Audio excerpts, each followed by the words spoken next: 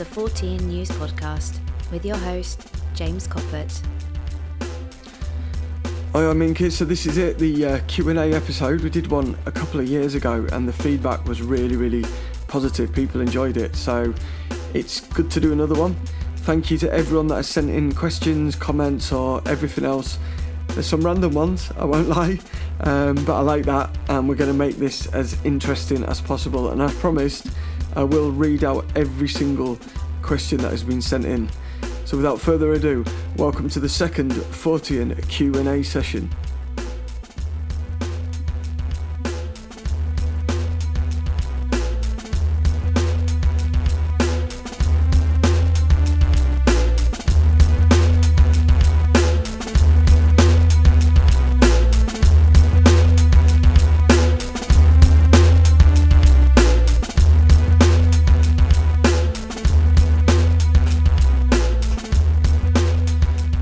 Really excited to do this tonight, so thank you to every single person that has sent in questions.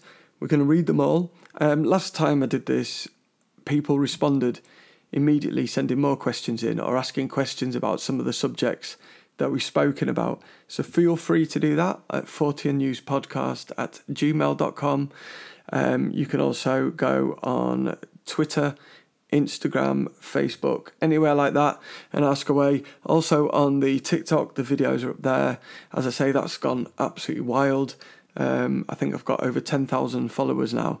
So yeah, go on there. The videos I update quite regularly with just ghost stories. When I'm travelling around, I like to do a quick video and put things up there. So that's some more content that you can look at. Although you do have to look at my ugly mug. That's the only downside to it. It has been overwhelming though how much it's taken off. I think, was it this weekend where 3 different people stopped me as they recognised me from the videos. Obviously it does quite well locally, but the videos get posted on different platforms as well, and it's amazing how many people are watching them. So yeah, it's really quite humbling. I never thought it'd take off as big as it has. So yeah. I also want to thank everyone for the messages of support as well after I just put out that last message. I am in a difficult place, but within that, it's enabled me to kind of beat my fibromyalgia, because I ended up going to the gym more. I've started doing other things to kind of be more at peace with myself, and I often find within the darkest periods of your life, sometimes 6 months down the line, you look back and reflect and you see that there was a point to it. It was a transition, or it had meaning. And, if you believe in what I believe in terms of, why we're here, the whole point is this suffering and allowing growth and learning from within it. So you can drown in it or you can take things from it. And I think I'm trying to take things from it. At times I have been drowning. But and I know some of you as well that are also parents to children with additional needs. And you also know that constant fight and the amount of extra paperwork and all these other things and meetings that takes up so much of your life. So being a single parent, working full time, doing that, and doing a lot of campaigning as well. I've been doing a lot of campaigning as regular listeners will hear for ADHD. Some of you might have seen an article I published in a broadsheet a couple of weeks ago as well. So constantly doing all these things, which just hasn't allowed me time to do the podcast, and just extra work as well. But we are getting there, and I feel I'm almost caught up. I reckon a couple more weekends where I'm also working. I want to get those out of the way and can actually have space in my diary during the week. I'll be able to start writing again and getting a proper show out. But we're going to do this Q&A.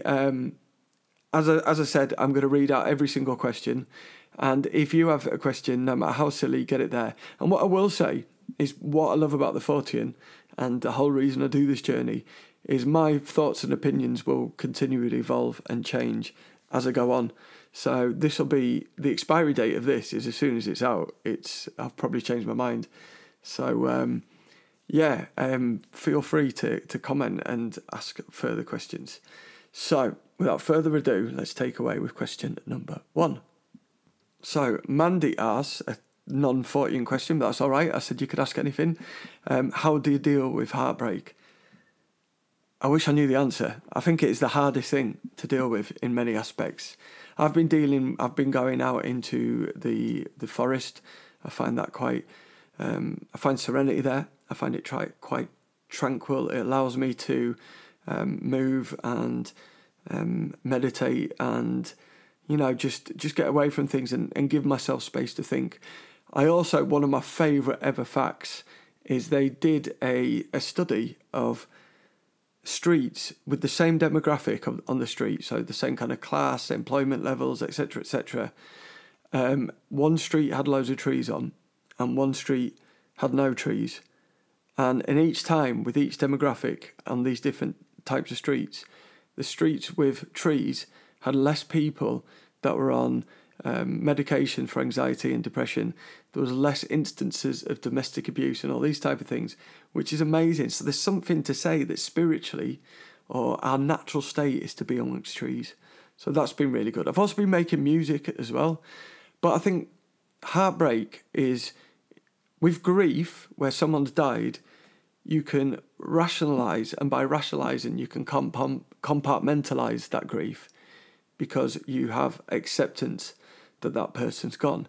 I think with heartache it's different because you have to have that acceptance that person's gone, but they're still alive. So it's harder to compartmentalise it because it becomes irrational.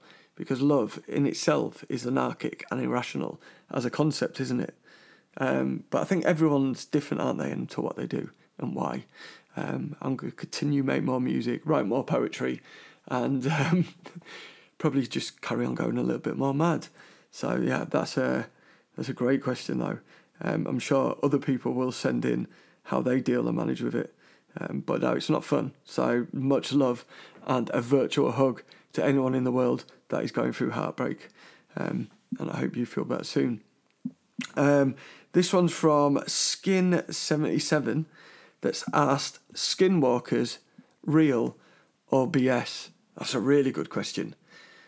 I think some of it could be mistaken identity. I mean, I came a few weeks ago, I decided to come out near kick-out time. I'd been to a gig in Manchester, so I didn't get back to Scarborough till about 1 or 2. And having seen people normally at kick-out time when I've had a few drinks, seeing them sober, I realised how someone could mistake a lot of the punters for skinwalkers,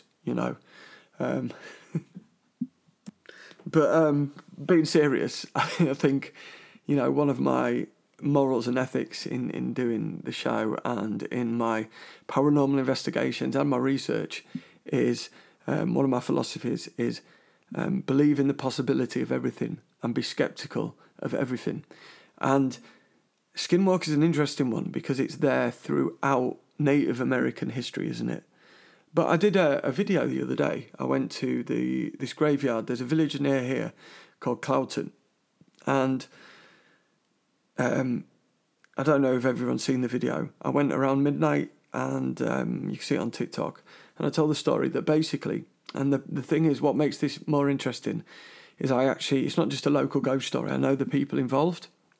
And they're both, if you meet them and they tell you something, they're both the type of people that you believe. And, through the work that I do day to day in my job, I like to feel that I have a good judgment on who is hyperbolic, who doesn't tell the truth, who is really honest, who expands the truth, etc., etc. And I would say that these two people that I'm going to tell this story about are very genuine, honest people. I'm going to keep them anonymous because I've not got consent to say their names, but basically this lady was walking in Cloughton Graveyard and saw what she can only describe as a big dog walking on its hind legs as a human through the graveyard with glowing red eyes. She screamed, ran home, told her dad, and the dad said, I've seen exactly the same thing. So there was that confirmation. It's a crazy story. And the thing is with all these things, I mean, one of the reasons, is there'll be a question about this later, so I won't go into too much. But without experiencing things, it's quite difficult for the brain to conceptualize it as a reality. Imagine you'd never seen an aeroplane in your life, that you didn't know they existed, and I said to you that someone made something out of massive, heavy pieces of metal that you could sit in and fly through the sky. You would think that it was impossible, wouldn't you? Until you'd kind of seen it and witnessed it and had that acceptance. I know that's not the greatest analogy. So with things like Bigfoot and skinwalkers, it is difficult for me to believe in their existence. But then I do believe that other people have seen and witnessed it. So then you've got, when it's been throughout history for centuries, there's been that idea. But what exactly is the skinwalker? Is the skinwalker just someone wearing an animal mask that is part of shamanic tradition in Native American culture? So that would say skinwalkers exist. But there's also been an increase in police reports, like genuine police reports. One of my favourite, I can't remember what state it's in, but a police officer was, and you can imagine a police officer putting in a report and how much ridicule that officer would get and be so nervous to do so. So unless it actually happened, you would think rationally that they wouldn't report this. For whatever reason, if they were mistaken, they stopped at a bridge. It was late at night, and there was a man in a plaid shirt and jeans smoking on the bridge. The police officer stopped, asked this man if he was okay, and he turned around, and it wasn't a man. It was a humanoid, but with a dog's head. The police officer, obviously, as most people would, pooped his pants and sped off at great speed, and looked, and in the passenger window, this skinwalker, if that's what it was running alongside the car, looking in, just keeping up with this police car driving at quite a pace until he really put his foot down. I think this was 70 he was going when he first looked and saw it. They seem to be smoking a lot as well. So there's lots of stories out there involving the police that catch skinwalkers smoking. So for those that don't know what the skinwalker is, I'm just talking as if everyone has an idea. In Native American culture, there was, tribal shamans and healing people. But some people would do a heinous act in order to be able to have transformation ability to change into shape and form. And they're often seen as hounds and wolfmen. I mean, we've got stories near here of the old stinker. So Hummingbee, some of you will be aware of Paul Sinclair and his work, but Humbinbee's Hound Manby originally, supposedly. This werewolf, interdimensional werewolf, is often seen appearing and disappearing, and has done throughout history in this area of North Yorkshire. So there are these traditions all over the world of these dog-faced people. I think, was it Captain Cook that went on an island as well? I've not done any research or writing for the show. I'm just going off the cuff. So I think it was Captain Cook came to an island and found dog-headed people. And this is recorded as a genuine thing. It wasn't just him. It was witnessed by his crew as well. So, these people seem to exist all over the world in different forms and different stories. And we look at Egypt as well, and those kind of figures and where they come from. So do they exist? Do I believe they exist? I believe that there's definitely the roots of something that forms stories about it. And I do believe that people are seeing them. Until I experience it, and this is what people probably find interesting about what I do and what I believe, it's very hard for me to say definitively they exist or not until I have actually had that experience. But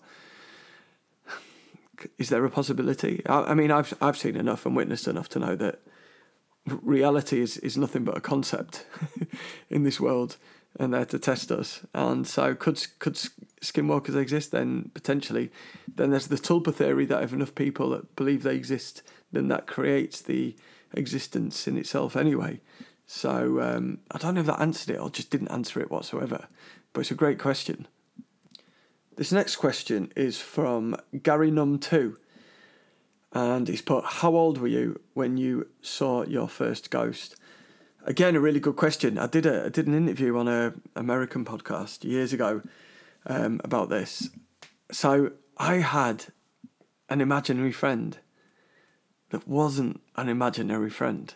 So as a young age, even as a toddler, but it would only be in this one house. So this imaginary friend didn't come to different houses with me, and it freaked my parents out. And they've both told me in all genuineness, both separately. They don't speak anymore, but that when I was a toddler, I used to say, right, I'm going to bed, and I'd go upstairs and shut the door, and then they'd hear me talking to my imaginary friend, and sometimes they'd hear my imaginary friend respond, but in a different voice to my own.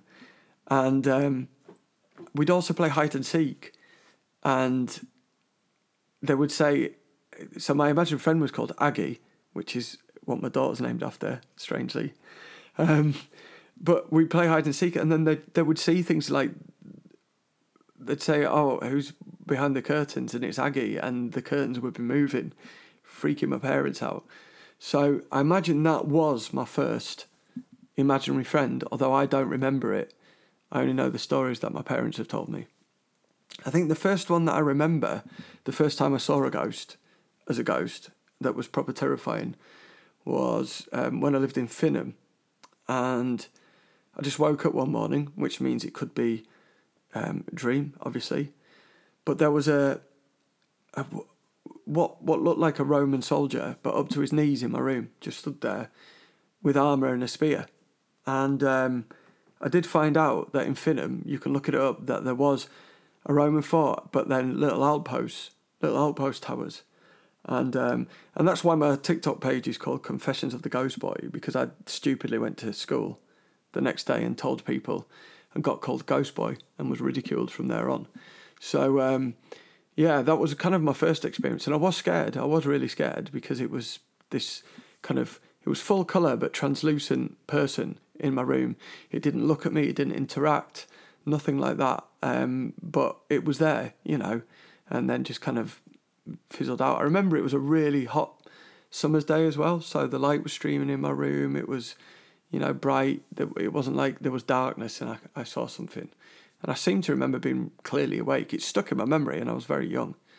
So, poltergeist activities occurred around me since being a young kid as well. That used to freak my parents out. They've got loads of stories that they'll tell you about that. Precognition, all these strange kind of things that have occurred throughout my life for whatever reason.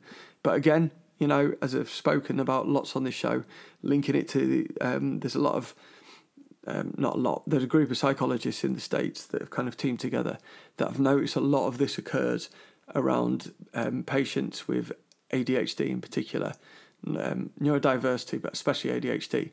So parents would come with the kids with ADHD, they'd talk about everything else, and then kind of at the end, they'd nervously go, oh, and can I just ask this? And then they'd, talk about poltergeist activity or precognition or telekinesis and all these strange, impossible things that seem to occur. And I am, but as a child I was exceptionally ADHD, to the point of, I think I sometimes used to sleep 1 hour a day as a baby and scream and, real feel sorry for my parents. But whatever that energy is and whatever that, I know if you look online as well, there's some articles on indigo children and ADHD. That's worth looking at. So, I've always had experiences, but they were my earliest ones. So people that have sent in questions with a surname, I'm just going to say their first name. So this one's from Terry. First of all, Terry says, man, ignore the ones who ridicule out of childish fear. I just want to say, Terry, thank you so much for your support. I do get this all the time, and it goes back to almost what I was saying, though. Had I not experienced anything, I would probably be the most sceptical, judgmental person there is. Genuinely, I can be honest enough to admit that. I'm very rational, I'm very scientific, and this stuff doesn't make sense. It's impossible, isn't it? So my logical, rational brain in life looks for things that are rational, and whether it's in terms of social ideas, everything like that. It's what makes sense, you know. What if it doesn't make sense, then why are we doing it? So to think of anything like poltergeist activity, if I hadn't witnessed it, I'd be like, it's interesting that so many people believe in it, but to me it's impossible. But when you do witness it, you know, you have to kind of completely change your views. And I do love it when people that are skeptics or absolute debunkers, like the hardcore debunkers, then have an experience that they can't explain. I think it's very beautiful when that occurs, because you have to come to a different realization and see the entire world with a different point of view. So I don't get too cross with them. I do get wound up with sometimes sorry, my tummy's rumbling a bit, with those that are so wed. It's almost like the Church of Science, where they're so wed to science that they come with a counteracting argument that is so beyond wild that it's more believable that someone got kidnapped by aliens than some of the big hoops and hurdles that they put in place that you've got to go through to explain everything. Or they'll explain one part of 50 things that have occurred and say that's what it is. So I do have a lot of entertainment in winding those people up. But I'm going to answer your question. So what are your thoughts on the parallel universe? Are ghosts on one level? So yeah, I do. So the residual hauntings that we see, when we're talking about ghosts, again, when someone says to me, "Do you believe in ghosts?" I say, define ghosts, because there are. I'm not going to keep saying as I've said on the show, because I talk all the time, but I think there are 3 types of ghosts. So when I'm doing my investigations as well with my team, shout out to my team if you're listening, amazing group of people. So I believe they're the residual ghosts, what we call residual, that are the same thing that reoccurs continuously throughout time. And they're never going to change. You can't interact with them. And, you know, all those type of things. One of my favourite that I always talk about of this is Gainsborough Old Hall. I think is it near Lincoln? And Gainsborough Old Hall has a woman that was in Tudor dress, and she walks down the corridor, and she's been seen for centuries, walking down the corridor, and then she turned right and went through the wall. This happened that much. This is like an English heritage protected site, so they're very careful in preserving what was there. But it happened that often that they actually knocked a hole where she goes through the wall, and they found an old Tudor doorway that would have been in the very spot. So they've knocked it out now, so you can see the door frame of where she walks. So she's been seen for centuries. Now, if I built a wall across that, she would still follow that same path. So that's one type of ghost. Then we've got the ghosts that appear during crisis apparitions. So when someone dies or is really ill, that they're seen, you know. So someone's dad is in Australia and he's about to pass away, and he will suddenly be seen just before he dies in the room, in the space. And again, I've known people that have had that experience. Or immediately after they've died.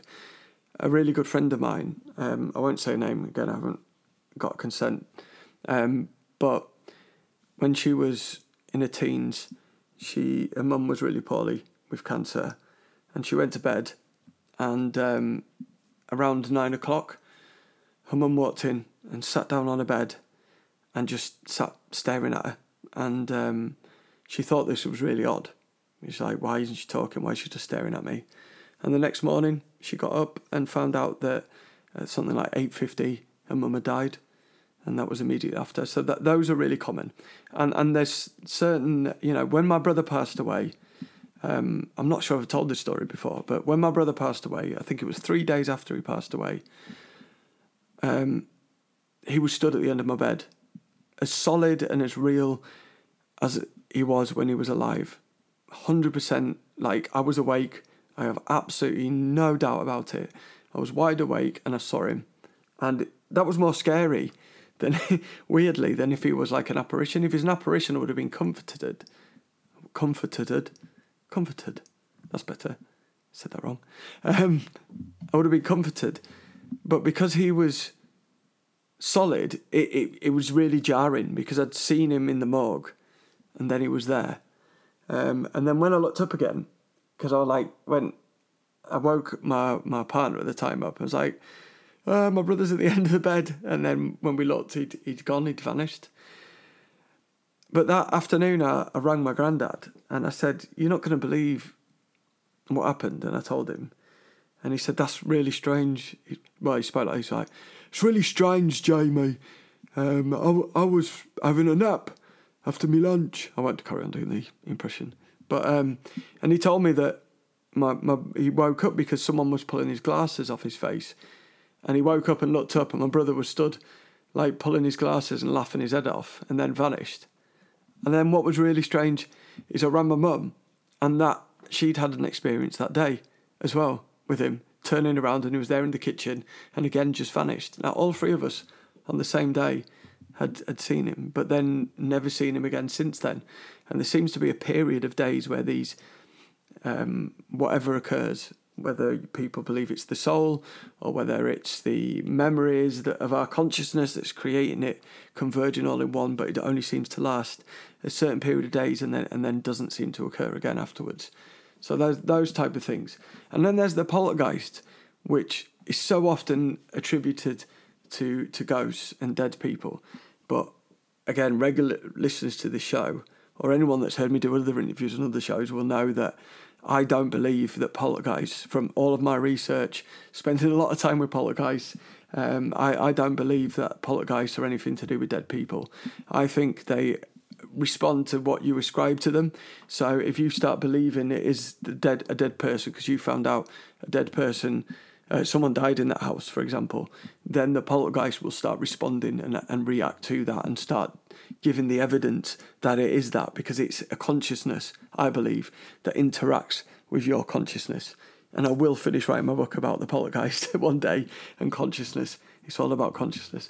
I believe if you believe that poltergeist, or you start telling people in the house that a poltergeist is the ghost of a badger that walks on hind legs, you will see, or people will start to see from their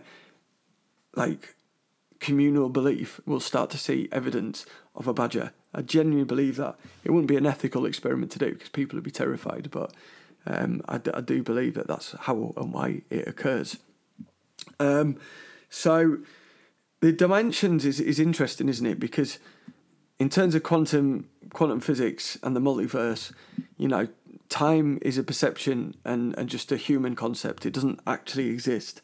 So there are different times at play. This conversation is going on maybe in a different way in many different universes, parallel universes, if what the quantum physicists state is true.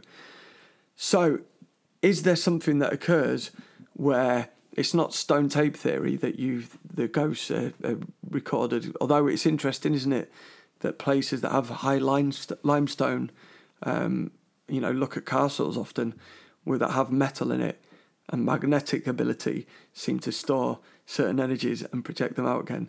That is interesting. So that's that stone tape theory, although it has been debunked as a theory. But is there certain factors? And again, some of you might have heard me on Jim Harrell's Campfire, where I tell a story that belongs in my family of a perfect example of this reoccurring, where it's a traumatic event. So maybe that woman, that Tudor woman, was walking knowing that she was going to a trial, for example, where she potentially could be killed. Did that energy and emotion then bleed through and it continues replaying? Another one, a perfect one, that really displays an example of this. So my uncle, when he was in his teens, was driving along and an incident occurred, and he came home and woke my granddad up, and he was crying his eyes out, and my granddad said, "What's the matter?" And he told him they were driving along, they came to a roundabout. Just before they came to the roundabout, they hit this girl, and this girl vanished. They couldn't find her anywhere. They saw the car hit her, but couldn't find her. Looked everywhere, looked around everywhere. they drove home. This was obviously before mobile phones, etc. Drove home, told my granddad. My granddad said, we need to call the police. They called the police, and this is when you got put through to your local station. The police officer said to my granddad on the phone, my granddad, a very call a spade person, no nonsense, said that the police officer told him, don't worry, we'll go and investigate, obviously, but a girl had died there a few months ago, and this has been repeatedly happening. So, that's another example, and I can give his name because he allowed me to share this with the Paranormal Research Society, where he was driving along near Hummerby, of all places we were talking about, in his van, and a man appeared right in front of his car and almost like rolled over backwards and vanished. And doing a little further research, this had occurred to other people driving on that road. So obviously that person's been hit, and the energy from that keeps kind of bleeding throughout time. Now, are they just appearing because they are still being hit in the past, or is it like an echo reverberating through time? Who knows? And it can only ever be a hypothesis, because you can't ever test it, can you? So that was a big ramble on that, but I hope it gives an answer. This next one's from Tony. Do I think that Tupac is still alive? I do love these conspiracies. What's interesting is there's Tupac and Biggie, isn't there? And you don't get as many conspiracies that Biggie's alive. And I don't know why that is, but you do with Tupac. And there was, there's some of his stuff that's like said, they're like mixed up all the words to say that he's alive and all this and he's been seen. But no, I think he is dead. I think someone like Tupac, when you're a musician, a true musician, you can't help but make music. It's almost like a drug addiction. It's not something that you can switch off. If you're a creative person, you need to create. Otherwise, you no longer are able to exist. And I think if Tupac was alive, we would have a comeback album without a doubt. And I think that is the biggest proof that we need. Do you know what I mean? So, Pirate Asylum asks, police cover-ups of UFO sightings over Guildford, Surrey, back on the 16th of July 2021. I don't know what this is. You'll have to fill me in. Can you send me the info? Because I don't know this case.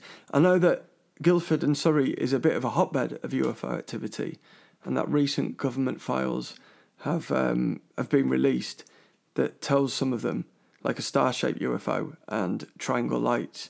But that was not in 2021. That was a long time before, I think in the 90s. So yeah, send me that. I can't answer if it was a cover-up. I think it's interesting where we are at the moment with UFOs, though, because they are being put out there, not being covered up. And but I think there's a question about that anyway. So we'll come on to that. But yeah, send me the Guildford, Surrey info and I'll have a look at it. I'll be really interested to read it. So thank you for your question. So this one is from someone called C. What's the scariest encounter you've ever had? So, yeah, I've had some. I know I've got a bit of a reputation because, like I'm doing this stunt going with the Black Monk on my own. I mean, right now it is 12:30 at night and, I'm in a house on my own. My son's out and my daughter's having a sleepover at a friend's. And it's a place with poltergeist activity, this house. It's calmed down quite a lot this past kind of year compared to normal. But I'm trying to picture me being in 30 East Drive in darkness on my own and what that is going to feel like. And when you're in somewhere that there is a negative presence, whatever that is, then I think it can be intimidating and scary. For me, I think that some of the scariest things that have happened is when I've done investigations and you have been physically attacked. There was this one place where my hands were really itchy suddenly and I couldn't work out why. There was I couldn't work out why. There was no reason for them to be white. And when I looked at my hands, right across the backs of my arms across the back of my hands were like ligature marks. It looked like I had a rope tied across my hands, or had a rope, I should say, and left indentations and red marks across my hands, like literally like someone had just tied up my hands and you've just pulled the rope off, and that was what was left. I did have photos of it, but it was on my old phone, so which got waterlogged, sadly. But that same place also, when I challenged, there was a thing that was really, whatever it was targeting women. And I went in as a 6'2" big chap and kind of challenged it in return. And when I walked away after that experience, I did have like scratch marks that drew blood on my stomach. So that's always interesting when that occurs, although that is exceptionally rare, I have to say. But in all honesty, the scariest one, and again, if you go on the TikTok, I tell the story, was what I call the demon house, because that place it scares me now. It genuinely scares me now. I think it scares me more than 30 East Drive does in Pontefract, or any other place that you will take me, because I think my experience of it, and again, I've spoken about this over the years. It's in Brompton by Sordon. It was originally a medieval house, emphasis on the evil. I'm not going to go into the whole story because it would be a whole podcast doing it, but to cut a long story short, the previous owners before us had, the patriarch of the family had taken his own life, and the owner before that, the patriarch of the family, had taken his own life. When we lived in that house, it was something directly out of the things that you would see in a horror film at the cinema. Everything from random puddles of water appearing, swarms of flies just suddenly appearing and disappearing, not vanishing in thin air, but there'll be, one day there'll just be loads of flies, swarms, loads, everywhere, and then there wouldn't be. To the amount of bad luck and negativity that occurred. My dad left because he said he would have committed suicide had he stayed. And he's a different human being to the person that I've ever interacted with since. That house made him dark and depressed.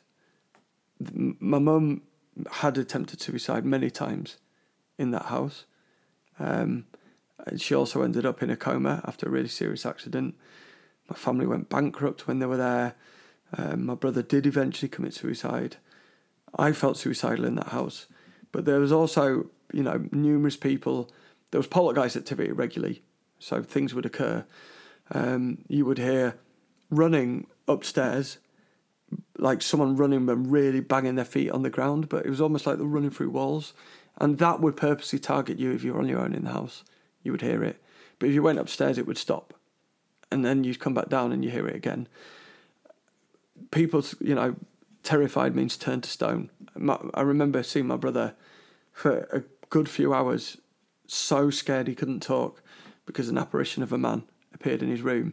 Around me, it was things moving more than anything, things flying around. One time I was with my mum, we both turned around and this bowl was literally just hovering in air and shaking, just in midair like that, and then just dropped to the floor. I was with friends, so it wasn't just on my own. There were witnesses where we'd see things fly across the room, get thrown, horizontally, not like just something dropping off the shelf. I mean like the full length of the room. Often I had a cockatiel and he would start hissing and going mad. This would sometimes be in the middle of the night when I was asleep. I'd wake up to my cockatiel acting as if a fox was about to get it, for example. Hissing, flapping, going mad in its cage. And then things would start flying around the room. So that was terrifying. I was a child. And, other people would come around and see things. So someone saw a girl crouching in the corner of the room. And people would come around and never come around again because they were so scared. So many people saw different things. And like I said, it would be a whole podcast if I went into it all. But to cut a long story short, I was outside one night in the yard and you can take of this what it will, but this is my perception. I was maybe about 16, and I was stood there, and it was dark, and I heard someone running behind me. I turned round, and what I saw was a figure that was so black that it was almost a black beyond the colour black that we know with our eyes. It was a black that had almost sucked every other bit of light out of it. It was humanoid in shape, but it was just a black hole in the world. And it dripped with a hatred. You could just feel a hatred towards humans. That's what it felt like. And I know some people are going to listen and think I'm mad, and you're entitled to do that. Because if someone told me, I don't know if I believe it. And people tell me stories like this all the time. And I'm sat there thinking, I love your story, but I'm not sure I believe it. But of course, hand on heart, it happened to me. He sprinted past me as close as he could without actually touching me, and then ran round the corner. And I didn't even run to see where it went. I ran in the house as fast as I could. That thing, whatever it was scary. I guess if something was demonic, if that's what you believe, and that's your kind of belief system, then it would be something like that. But yeah, and you know, if I've got 2 kids, and if I was made homeless tomorrow, and I had a choice of sleeping on the streets, and this is on my life, this is my my word of truth, or they would give me that house, which is probably worth quite a lot of money now. It's been done up and everything. I'd rather sleep on the streets. I would not take that house. I would not want my family in that house. Genuinely. So after living there, the Black Month doesn't scare me as much. You know, I know people watch me do investigations and think I'm a bit mad. I live stream investigations quite frequently where I go places. There's a quarry in the middle of a forest, and I go there at midnight on my own and live stream and do investigations. It's, you know, part of the thing that I do, and people think I'm mad because why aren't I scared? But most of the time things can't hurt you. Poltergeists can't really hurt you, don't really hurt you on the whole. They're just entertaining to me. But it is, there's some things, let me give you an example. When I've gone in homes where there's been domestic abuse, you can normally, as someone who's empathic, pick it up in the house the second you walk in. You can sense it and feel it. There's that darkness there. And there are some things in some houses that feel like that. But they're not the family. There's something else that gives that feeling. That scares me. They're the things that scare me. If I go to a place and there's just loads of poltergeist activity and apparitions and everything, I will go in there with excitement and enjoy it. And if things are thrown around, I'll be like, oh, amazing, can you do that again? Rather than being scared, you know. Because I don't see it as a threat. I just see it as something that's... I'm not going to do my whole thing about the why poltergeist activity occurs again, because again, it'll be a 5-hour show. But I see that as something interesting to challenge reality. But there is a darkness. There's also a light. And I don't like to give the darkness any type of consent. So this one is from Fuzzy DJ. Gay, bi or straight? Sorry, I had to. I'm heterosexual until I see a man that I'm attracted to. That's what I'll say. I haven't yet, out of all the thousands of men I've met. For some reason, though, I do attract gay men. I do not know why. I don't seem to be very popular with... I go out on a night out, and if I'm going to get chatted up, it's by a gay man, without a doubt. I went to London recently. Again, as regular listeners know, I'm from London originally, a big Chelsea supporter. When I got off the train at King's Cross, within 5 minutes I've been propositioned by 2 men. I don't know what it is about me, about my vibes I give off or anything, but And it's funny because I say this to women, and women don't get it because they say I come across to them as quite masculine, but for some reason, I don't know why. But I do have a bit of an odd sexuality, because I think part of the issue is why I struggle sometimes is I don't find hardly anyone attractive at all. There's got to be so many things to do with it. So someone could be aesthetically beautiful, but if they're not interesting, then I can't be sexually attracted to them. So don't get me wrong, I've got to find them beautiful, aesthetically beautiful, to be attracted to them as well. I know some people, one of my exes was like that, where she'll find someone interesting and date them, and one of my friends as well is like this. The interesting or charisma or intelligence that they're attracted to, and that's who they'll end up dating because of that, and not so much on what they look like. But then I will say, if I'm honest to them, that doesn't seem to last long, their relationships. If someone, I'm definitely sapiosexual, so like if someone's intelligent, that really gets me going. I really enjoy that, and find someone attractive who's intelligent and can engage me or challenge me in conversation. Someone with a massive personality and character as well. So all those things put together, and talent, if they've got talent as well, that makes me find them really attractive. So I don't know what that is, but yeah, that's me. But it makes it quite difficult to find people. So I did try Tinder, and I think I went on a radius that took in 3 cities as well as this local area, and I think I swiped right twice until I ran out of people, genuinely.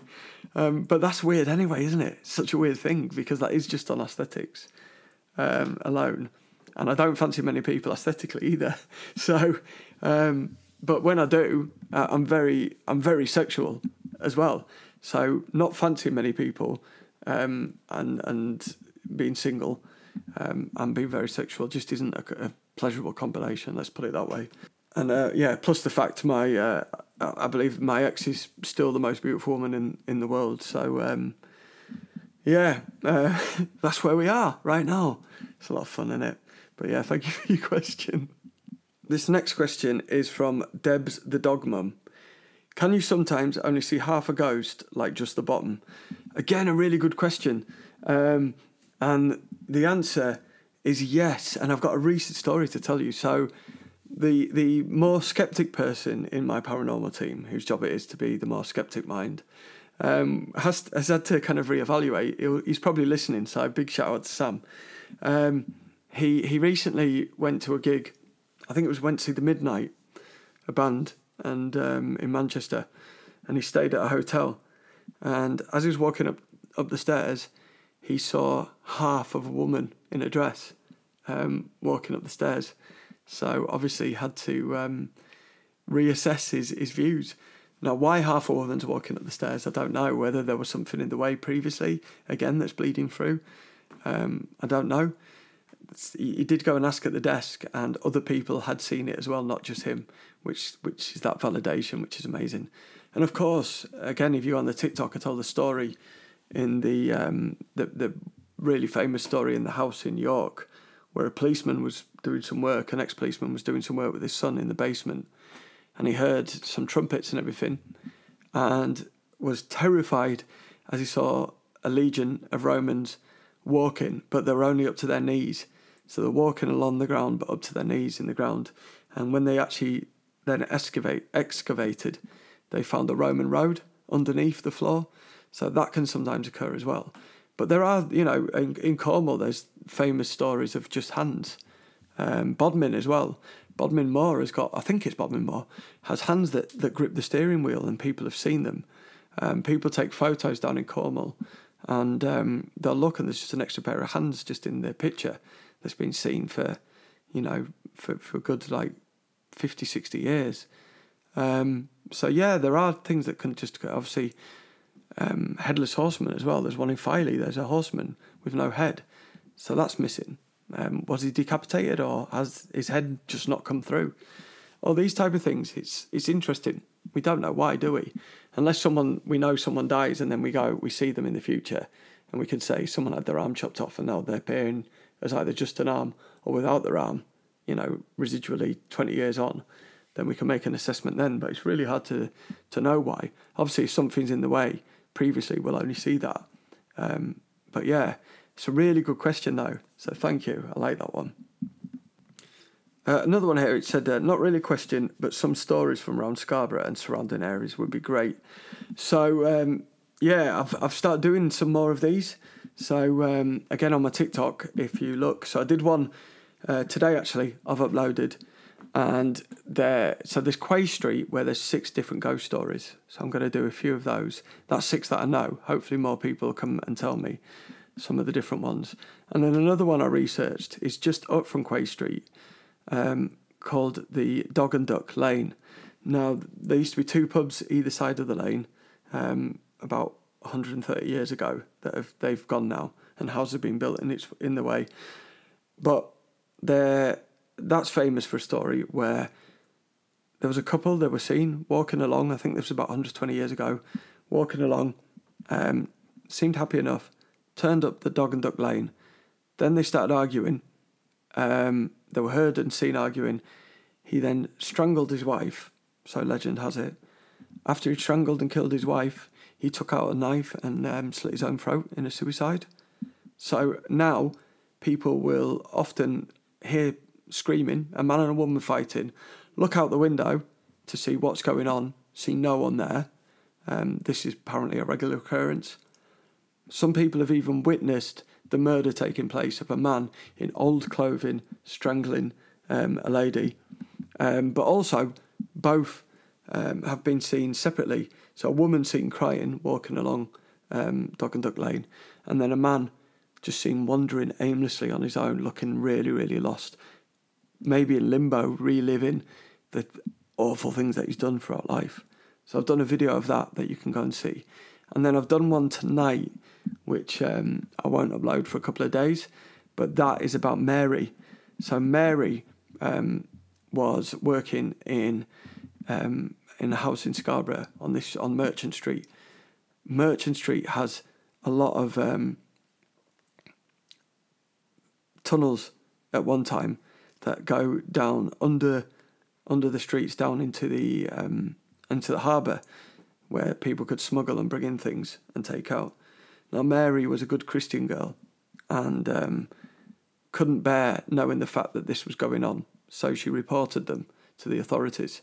Of course, the authorities were corrupt. Someone notified the smugglers that Mary had reported them and that the authorities were coming round to investigate. So what they did was they knocked down the tunnels, but they kept Mary in there while they knocked down the tunnels as a punishment and warning to other people. So Mary was buried alive and died locked in those tunnels. Now, nothing had occurred in that house until they were renovating it and the builders knocked down the walls, and then loads of people straight away that day, as soon as they knocked the wall down to where the tunnels were, saw a lady in old clothing walking around the house, which continues to this day. So there's some of the stories that I've been uploading, and I will continue to do so. And if anyone has any local stories, I know there are a lot of local people that do listen to this podcast, please do get in touch and let me know. I'm happy to come and either do an interview with you, or if you tell me the story and you want to be named, I can do that. Or if you want to remain anonymous, I can do that as well, and just do a story on location. But there's loads on there. It's all that history as well of the area. But I do it wherever I go, whether it's in London or Manchester. Everywhere I try and find a ghost story to fit in and tell it. Just been to Ripon Workhouse and actually did a mini investigation in there when we were walking around, and that's up there as well. That was interesting. We got some definite results. What I'm going to do, because it is almost 1 now, it's 10 to 1, and I've still got to have a bath and get ready for bed, because I've got a big day tomorrow. So I'm going to upload this, and I hope you've enjoyed it. I've still got loads more questions, so I will do a part 2 afterwards another night. But in the meantime, if you've got any further questions, it could be daft, it could be ridiculous. You can ask anything. You ask me anything, I promise I will answer. If it's really inappropriate, I'll just say it's inappropriate. But please do send them in, and I'll be really happy to answer them. I hope you found it interesting, me waffling on. I know a lot of people, and again, I always say this, I don't know whether it's to find it offensive or not. So many people tell me that they listen to this just to go to sleep. But then again, I listen to the one that I'm really into at the moment that I keep listening to is, what's it called? This is really good air, isn't it? Hang on a minute, it'll come to me. Mysterious Universe, an Australian podcast. And I love it. It's so interesting, but I also find it relaxing. So I like listening to that to go to sleep to at the moment. But definitely one worth checking out. So, I will, I'll upload this now. And thank you for checking in. And we'll, send more questions in and I will answer them. It could be about life or anything to do with anything Fortean. And I will do my best to give you the most honest answers that I can.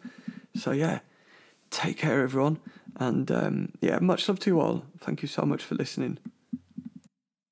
Thank you for listening to the Fortean News Podcast. Please check the show notes for the link to coffee to buy James a cup of coffee to help him stay awake while he writes the show. You can also show your appreciation by leaving a review and telling your friends. Until next time.